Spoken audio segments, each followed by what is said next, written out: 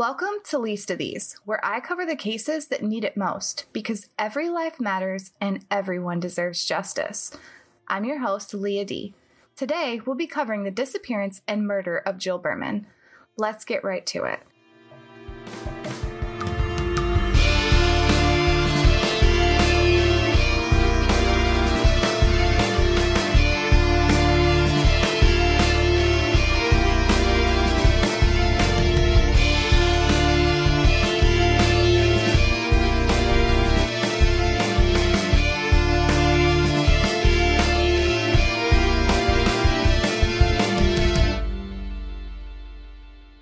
In May of 2000, Jill Behrman was a 19-year-old college freshman at Indiana University with a major in business. She was bright and beautiful with a beaming smile. She graduated with honors from Bloomington High School and was awarded multiple scholarships. She was active in sports and in her church youth group, an amazing young woman with a bright future ahead of her. It seemed there was nothing she couldn't do. Jill was an avid cyclist and in excellent physical shape. She enjoyed daily bike rides and owned a Cannondale R500 bicycle. It was her pride and joy. She rode this thing daily. On May 31st, 2000, Jill was at her parents' home in Bloomington, where she lived. She was on her computer, likely catching up on some schoolwork, but she decided to hop off of her computer around 9:30 a.m. and hop on her Cannondale for that daily bike ride. She needed to get her ride out of the way because she was scheduled to work that afternoon and then had plans to meet her father and grandfather for a late lunch. She jumps on her bike and, according to a witness, heads south away from her home. Her 12 o'clock shift comes and goes at the Student Recreational Sports Center at IU with no sign of Jill. And then that lunch date. Her father and grandfather are at the restaurant waiting, but once again, Jill doesn't show. This just isn't like her. She's so responsible. She wouldn't miss work, and she sure wouldn't miss a lunch with her family. Jill's family is extremely worried, so they head on up to the police department and file a missing persons report. The police and the community, along with Jill's family, begin searching immediately. Flyers are posted all over town. Law enforcement officials offer a $50,000 reward for information on Jill Behrman's whereabouts. On June 2nd, 2000, just 2 days after she is reported missing, the bike is located. According to Unsolved Mysteries, a jogger spots the Cannondale R500 ditched in a cornfield near Ellettsville. Ellettsville is nearly 10 miles northwest of Jill's home in Bloomington, but the witness last seen her riding south. So many red flags are raised. She wouldn't have voluntarily just left her bike in a cornfield, and it wasn't anywhere near where she was last seen riding. She wouldn't have went on that far of a ride knowing she had to come into work. And this was not a route she would typically take. Investigators scour the area, but they find nothing.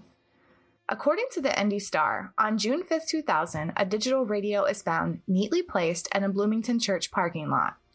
Around the same time the radio was located, a churchgoer had witnessed a suspicious dark-colored pickup truck driving quickly out of the parking lot. On June 6th, the FBI joins in on the search. Thousands of tips are called into law enforcement. One tip is about a white male driving an old black Ford pickup truck in Ellettsville. An 18-year-old woman reports that 2 weeks after Jill vanished, she was walking past that old black Ford at about 10:30 p.m. when the driver of the truck grabbed her arm and forcefully attempted to pull her inside. Thankfully, she was able to break free and escape. To date, the driver of that black Ford pickup truck has never been identified or located for questioning. The description of the dark-colored pickup truck from both encounters matches, so officials take it seriously. However, they turn up nothing. Thousands of leads are followed up on. In April of 2001, the FBI and local police announced a new theory. The possibility that while Jill was on her bike ride that day, that a passing vehicle struck her, and her body and bicycle were taken from the scene after the driver panicked. There seems to be no evidence that I can find to back up this story, and with nothing concrete coming in, the reward for information is doubled to $100,000. Surely a witness will come forward now. Except nobody does. Time ticks on with no major breaks in Jill's case. Almost an entire year goes by. On March 22, 2002, a woman named Wendy K. Owings confesses to an FBI agent that she had a role in the disappearance and subsequent murder of Jill Behrman. She implicates not only herself, but two other people, Alicia Souders and Uriah Klaus. It turns out, according to Crime Shop, that these three had been named as suspects as early as June 2000, based on comments they had made separately to others regarding Jill. According to Owings, she, Souders, and Klaus were driving in a pickup truck. They rode south of Bloomington, and they accidentally struck Jill as she rode her bicycle. They then panicked. They drove to a remote section of Salt Creek where they wrapped Jill in thick plastic, secured with bungee cords, and each took turns stabbing her through the plastic before dumping Jill's body into the water. Polygraph examinations are given to all three, and according to reports, Owings passed her polygraph when she stated that she had knowledge of what had happened to Jill. The other two reportedly failed when they indicated that they had no knowledge. Wendy Owings later recanted her confession, but the police continued to investigate the trio. In April of 2002, the FBI publicly named Uriah J. Klaus a suspect. Klaus has always denied having any involvement or connection to Jill Behrman's disappearance and has never been arrested or charged with anything related to her disappearance. However, he has served time for unrelated battery charges. It turns out police had already been searching Salt Creek as early as the spring of 2001 after a tip led them to that area. Now, they ramped that search up even more. Special Agent Gary Dunn makes a statement to the media saying, and I quote, "We firmly believe Jill Behrman is in Salt Creek." They so firmly believed Jill to be in Salt Creek that 2 dams were constructed, and a 1.5-mile stretch of the creek was pumped out, draining 15 million gallons of water to leave the creek bed clear for their search. 4 days, searchers waded through mud, pumped out pools of water that kept seeping back through, scoured the banks, sifted through the mud looking for any trace of evidence. Resources from construction crews to trained dogs and everything in between were called in. Unfortunately, hard rains came and the search had to be called off when the creek bed started filling with water, making it hard to locate evidence and too dangerous to continue. According to the Hoosier Times, at several points during the search, investigators announced that potential evidence had been found in support of the claim that Jill had been taken to Salt Creek while still alive, killed at that location, and then dumped into the creek. The Hoosier Times also reports that police recovered plastic sheeting and bungee cords during their search of Salt Creek. In December of 2002, thousands of documents are turned over by police to the county prosecutor, detailing the investigation into Jill Behrman's disappearance. It appears the police were confident in the confession and the evidence that had been found and wanted charges brought against Owings, Souders, and Klaus. However, Carl Salzman, the Monroe County prosecutor, declined to pursue the charges. It stays relatively quiet and there doesn't seem to be any movement on the case with the police or the prosecutor until on March 9, 2003, bones are found in a very remote area of Morgan County, near Paragon, about 22 miles away from Salt Creek, when a hunter was walking through the woods with his son preparing for the upcoming turkey season. They were scouting the area looking for turkey tracks when they got more than they bargained for and stumbled upon a human skull and jawbone with teeth. The father immediately notified officials. The partial remains were found just about 100 feet off of Warthen Road. The Morgan County Death Investigation Team is called in, along with a team of anthropologists, and a 3 to 4 acre area surrounding where the skull had been found was searched. According to reports, some personal effects were found, including an earring. Wadding and pellets, which are consistent with what would typically be found in a 12-gauge shotgun shell, is also found. In case you're not familiar, wadding is a piece of material that separates powder from the shot or the pellets. The pellets are the projectile that would fire from the gun and strike whatever you were aiming for. Multiple pellets were found, indicating that it was either some type of birdshot or buckshot used. Anthropologists begin examining the bones to see what they can learn. Indiana State Police submit the dental records of missing persons to a forensic dentist who also examined the remains, and on March 13, 2003, officials confirmed that the bones found in Morgan County are those of Jill Behrman. Hey, it's Kaylee Cuoco for Priceline. Ready to go to your happy place for a happy price? Well, why didn't you say so? Just download the Priceline app right now and save up to 60% on hotels. So whether it's Cousin Kevin's Kazoo Concert in Kansas City, go Kevin, or Becky's Bachelorette Bash in Bermuda, you never have to miss a trip ever again. So download the Priceline app today. Your savings are waiting. Go to your happy place for a happy price. Go to your happy price, Priceline. According to Jill's memorial wall, a celebration of life was held on May 31, 2003 at her home church. She was laid to rest at First United Methodist Church Columbarium. Fast forward to December 16, 2004, when U.S. Marshals track down Kerry Silvers in a Mexican village, arrest him, and bring him back to Indiana. Kelly Silvers had at one time shared a cell with Uriah Klaus. Silvers had actually been profiled twice on America's Most Wanted, and while he wasn't sought after for anything involved with Jill's disappearance, he was wanted for questioning, and Jill's case was referenced on the show. Silvers was serving a 61-year prison sentence for multiple violent crimes when he escaped not once, but twice, from 2 different Indiana jails, once in 2000 and again in 2002. There's actually an episode on Silvers on Discovery's I Almost Got Away With It, Season 1, Episode 12. It's titled, Got a Gun Made of Toilet Paper. Pretty interesting stuff. Silvers' record alone could be a whole nother episode. He's been a violent offender since he was in his teens. He has since been sentenced for those 2 escapes, and Silvers won't be getting out anytime soon, if ever. And looking at his prison jacket, he doesn't need to be. He was questioned by authorities in hopes that he had key information in Jill's death, and while I don't know exactly what statements he made, he sure doesn't seem like the type that would willingly talk to police. It seems nothing comes of it, and there is no movement on Jill's case until March 13th of 2006, when a Morgan County grand jury convenes at the urging of police. 6 years have passed, and no one has been held accountable for Jill's brutal murder. According to WTHR, the grand jury was expected to begin its investigation in April, and they were estimating it could take until October for every piece of evidence collected to be examined. Over 90 witnesses were placed under oath, and investigators tell WTHR that 2 Bloomington men are still a part of their investigation, but they refuse to elaborate. But it doesn't take the grand jury that long, and on April 9, 2006, police arrest John Robert Myers II out of Monroe County. He was indicted on a murder charge. Police are pretty tight-lipped about what evidence they have pointing in Myers' direction, but they do ask for the public's assistance. They reveal that they are in search of an anonymous caller that saw a red car on the day that Jill disappeared in close proximity to where she went missing from. Police also report to WTHR that John Myers owns a red car, and that car is already in police custody. And they go on further to say that a witness came forward and pointed them in the direction of Myers, and they have been considering him a pretty strong suspect for about 2 years. Myers enters a plea of not guilty. In October of 2006, jury selection begins in the trial of John Robert Myers II, and the details begin to emerge. In opening statements on October 2, 2006, prosecutor Steve Senega reveals that Jill Behrman was killed by a shotgun blast to the back of her head at a very close range. He goes on to say that Myers frequently hunted with a 12-gauge shotgun and hunted in the area where Jill Behrman's remains were found.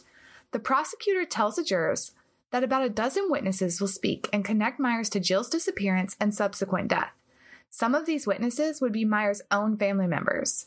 He had made statements to his aunt 5 days after Jill disappeared, before authorities even knew she had been murdered, that he was afraid he would be blamed for her killing because he lived in the area. Myers' home was just 0.8 of a mile from where Jill's bike was found. Myers told his grandmother that he would go to prison for the rest of his life if authorities knew what he had done.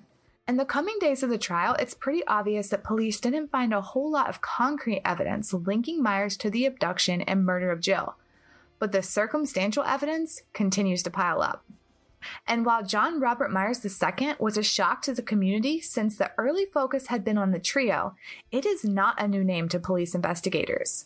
In fact, just weeks into the investigation, which was being headed by the FBI at that point, local police officers who were very familiar with Myers had expressed their concern that he could be involved.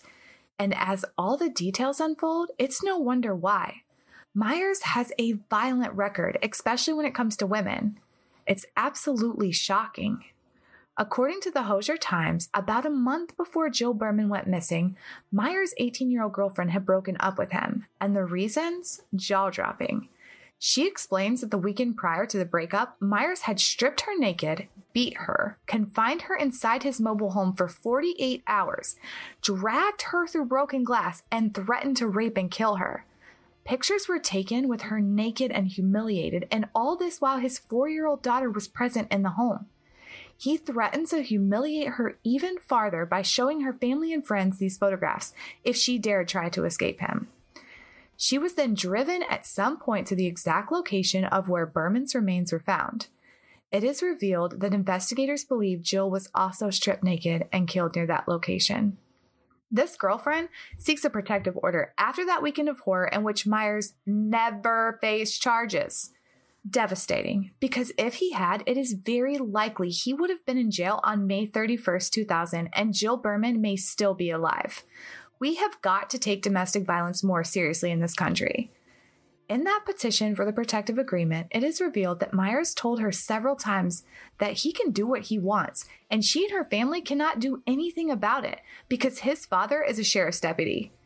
And the part about his father being a sheriff's deputy is true. It turns out that John R. Myers Sr. was in fact the former Monroe County jail commander, and that his uncle was in fact a former Monroe County sheriff. Interesting. The first petition was denied due to the girlfriend not showing up in court to testify. Her reason? She was afraid. I can only imagine. A few weeks after the breakup, the girl's parents' car, a 1996 Chevy Lumina, was vandalized, and they suspected Myers. First, paint thinner was poured from the hood all the way to the trunk, followed by blood red paint. Was he trying to send a message or what? She also details how on multiple occasions Myers would drive her to locations she was unfamiliar with and force her to remain there with him while they argued. He also threatened several times to take her out of state where no one could find her. She refiled the petition in June of 2000 and it was finally granted. Thank God. We also learned that in July of 2000, after Jill goes missing, but before Myers is officially linked to the case, an altercation erupts at Myers' parents' house.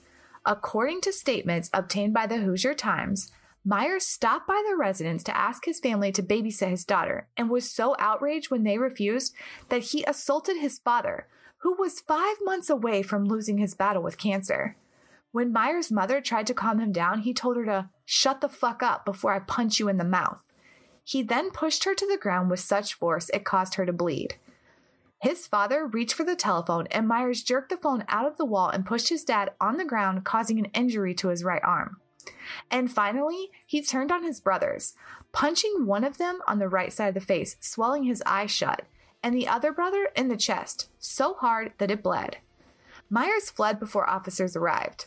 The family reported to the responding officer that he was hitting anyone that he could, and they felt as if he would harm or kill anyone that got in his way. And also that, during the all-out brawl, Myers had asked his brother where their father kept his gun and stated, "If I'm going out for murder." Chilling. He then proceeds to his grandmother's house, where his child is sleeping. It's 4 a.m. He breaks a window and abducts her. An alert was put out because law enforcement officials were concerned for the child's well-being. They were eventually found about 10 miles away in Spencer, Indiana. And the person who turned Myers in said he had talked about leaving the country. An emergency protective order is issued by a circuit judge that Myers have no contact with his family members and also restricts his access to firearms. But oddly enough, 10 days after the incident and 8 days after the order is issued, Myers was arrested at his parents' home on those battery and intimidation charges. At his parents' home. And in August, his parents petitioned the judge to have the no contact order amended to allow for letters and telephone calls. Their reasons? His father's medical condition. His mother states, "It is our prayer that throughout all of this, Johnny will get professional help that will cause him to be reestablished once again as a productive citizen." The judge grants the request. A week before Christmas in 2000, John Sr. loses his battle with cancer. Myers uses some of his time in jail writing letters to the judge. There are strange ramblings about his suddenly newfound religion. "Save me from the sinful people who attack me. Their eyes watch for a chance to throw me to the ground." Wait, didn't you just attack your entire family because they wouldn't babysit? In another letter, a 2-page rambling letter, he writes, "Lord my God, suppose I have done something wrong. Suppose I am guilty. If I have done any of those things, let my enemy chase me and catch me. Let him walk all over me.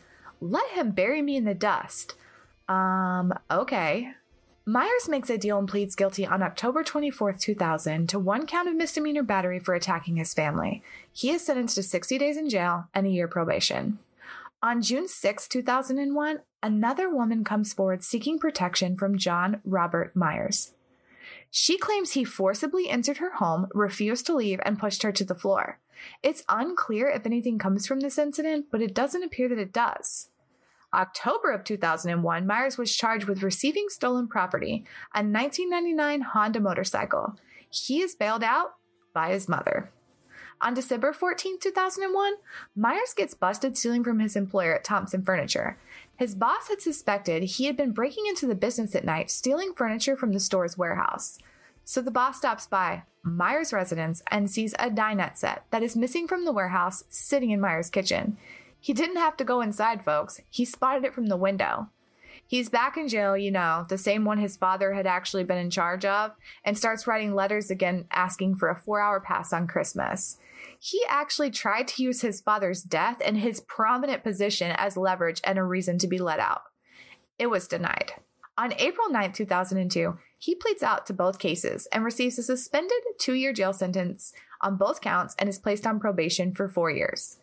On March 14, 2005, 2 guns were recovered from John Myers' aunt and uncle's home that had been stolen in November of 2000.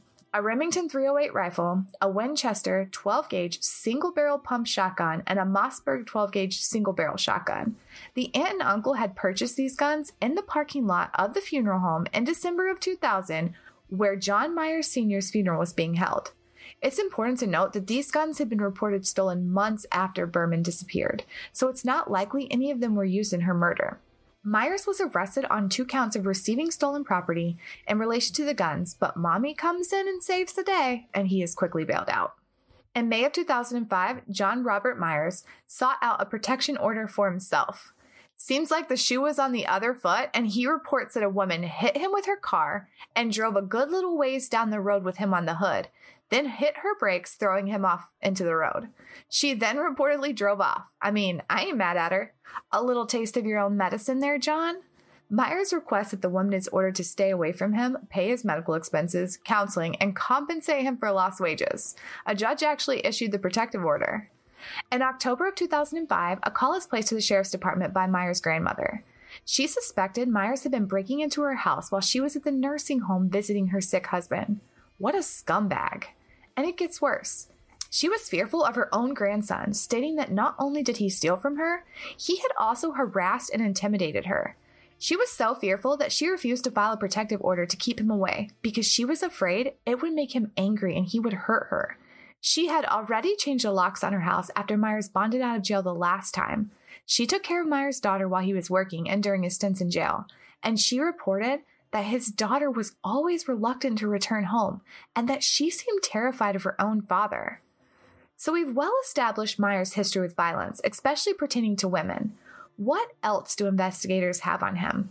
A witness spotted Myers near the intersection of Lost Man's Lane and North Maple Grove Road in his red Honda CRZ on the day that Jill Behrman disappeared. This is the area that Cornfield is in, where Jill's bike was found dumped. A source close to the case reported to the Hoosier Times that the witness also told investigators that there was a woman in the front passenger seat of the car. She looked a lot like Jill Behrman. According to reports obtained by Pacific Daily News, a white van was also seen in the area on the day Behrman disappeared. Myers had access to a white van through his work. Myers had actually called the FBI to report that while he was fishing, he had came across a bone and women's panties in a tree. He told his mom that they might be helpful in the Jill Behrman case. A correctional officer from the Monroe County Jail reports Myers telling him that he had found letters and food trays that had information about Jill Behrman's disappearance. He also made a list of places providing clues to Jill Behrman's location. Not weird that this guy keeps bringing up her disappearance, right? The defense presents its case. John Robert Myers is innocent and he knows nothing about Jill's murder. Myers states that at the time of Jill's disappearance, he didn't exactly remember what he was doing, but he thought he might have been on vacation from his delivery job. But whatever he was doing, it definitely wasn't abducting and brutally murdering this beautiful and completely innocent woman. The defense presents some wild theories of what they think happened, but have absolutely no evidence to back it up. But the jury doesn't buy it. I mean, do you? In October of 2006, 6 years after Jill is murdered, it only takes the jury a whopping 50 minutes to find John Robert Myers II guilty of murder. And when it comes time for sentencing, the judge doesn't hold back. The judge hands down the maximum sentence allowed, 65 years in prison, and he has a message while delivering the sentence. The crimes committed by the defendant were particularly cruel and cold-hearted. The victim was forced to lay nude on the ground and suffered the mental horror of what was going to happen up until the moment he pulled the trigger.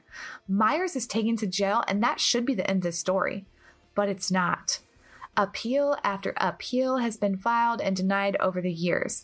The main basis of the appeals is that Patrick Baker, Myers' defense attorney, provided ineffective counsel and allegations that jurors were allowed to drink alcohol, have their cell phones, and watch TV, and that the jurors conducted themselves like a bunch of boys at a frat party. Sounds like a good time to me.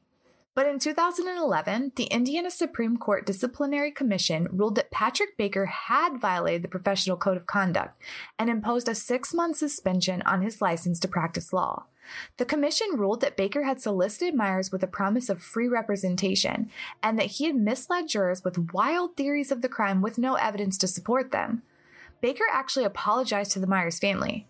"I want to apologize to the Myers family, to you and Johnny," he said from the witness chair in a Morgan County courtroom. "There are things I should not have done ethically. I have a hard time forgiving myself for some of that." On September 30th, 2019, U.S. District Court Judge James R. Sweeney of the Southern District of Indiana ruled in Myers' favor, and in his ruling said that the legal counsel for Myers was ineffective and false statements were made to the jury during opening arguments that Baker admitted to. He ordered Myers released from prison. He left it up to the state attorney whether they would try Myers a second time. This ruling came down on Jill's mother's birthday. He wasn't immediately released, though. The Attorney General's office had 120 days to file an appeal, and they did just that on October 30th, 2019. On August 5th, 2020, the U.S. Court of Appeals for the 7th Circuit reversed Sweeney's decision and denied Myers' appeal. They state that while the district court was right about the performance of Myers' counsel, the state's case was so strong, they don't feel an appeal is warranted. And what do they see as the strongest evidence? The many self-incriminating statements Myers made to other people. And in conclusion, the federal judge wrote, "The weight of these statements, when combined with other evidence, leads us to conclude that his counsel's deficient performance did not prejudice him. The proper outcome is to respect the finality of Mr. Myers' conviction in the Indiana courts." And while it is possible for Myers to petition the U.S. Supreme Court to review the case, it's extremely rare that those requests are granted. I think it's likely that this is the end of it.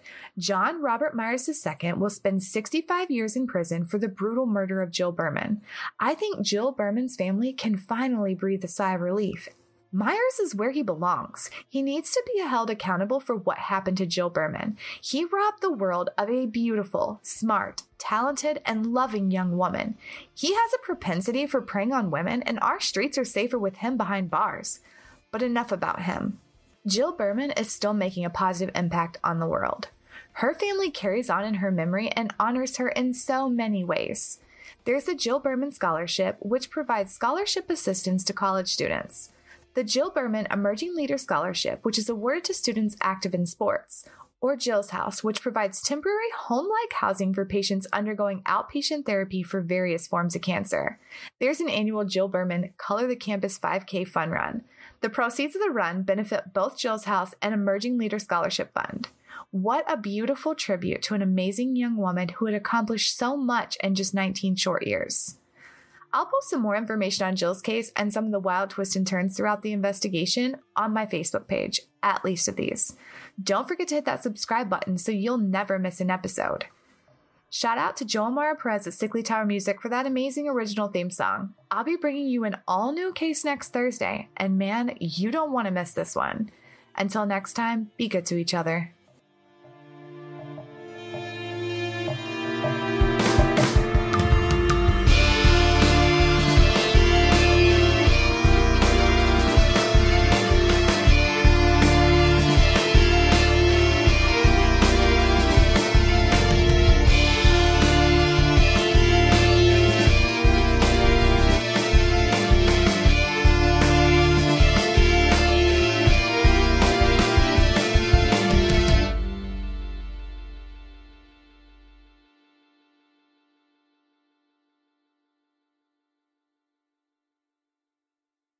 8 ud af 10 personer har haft hovedpine i løbet af det sidste år.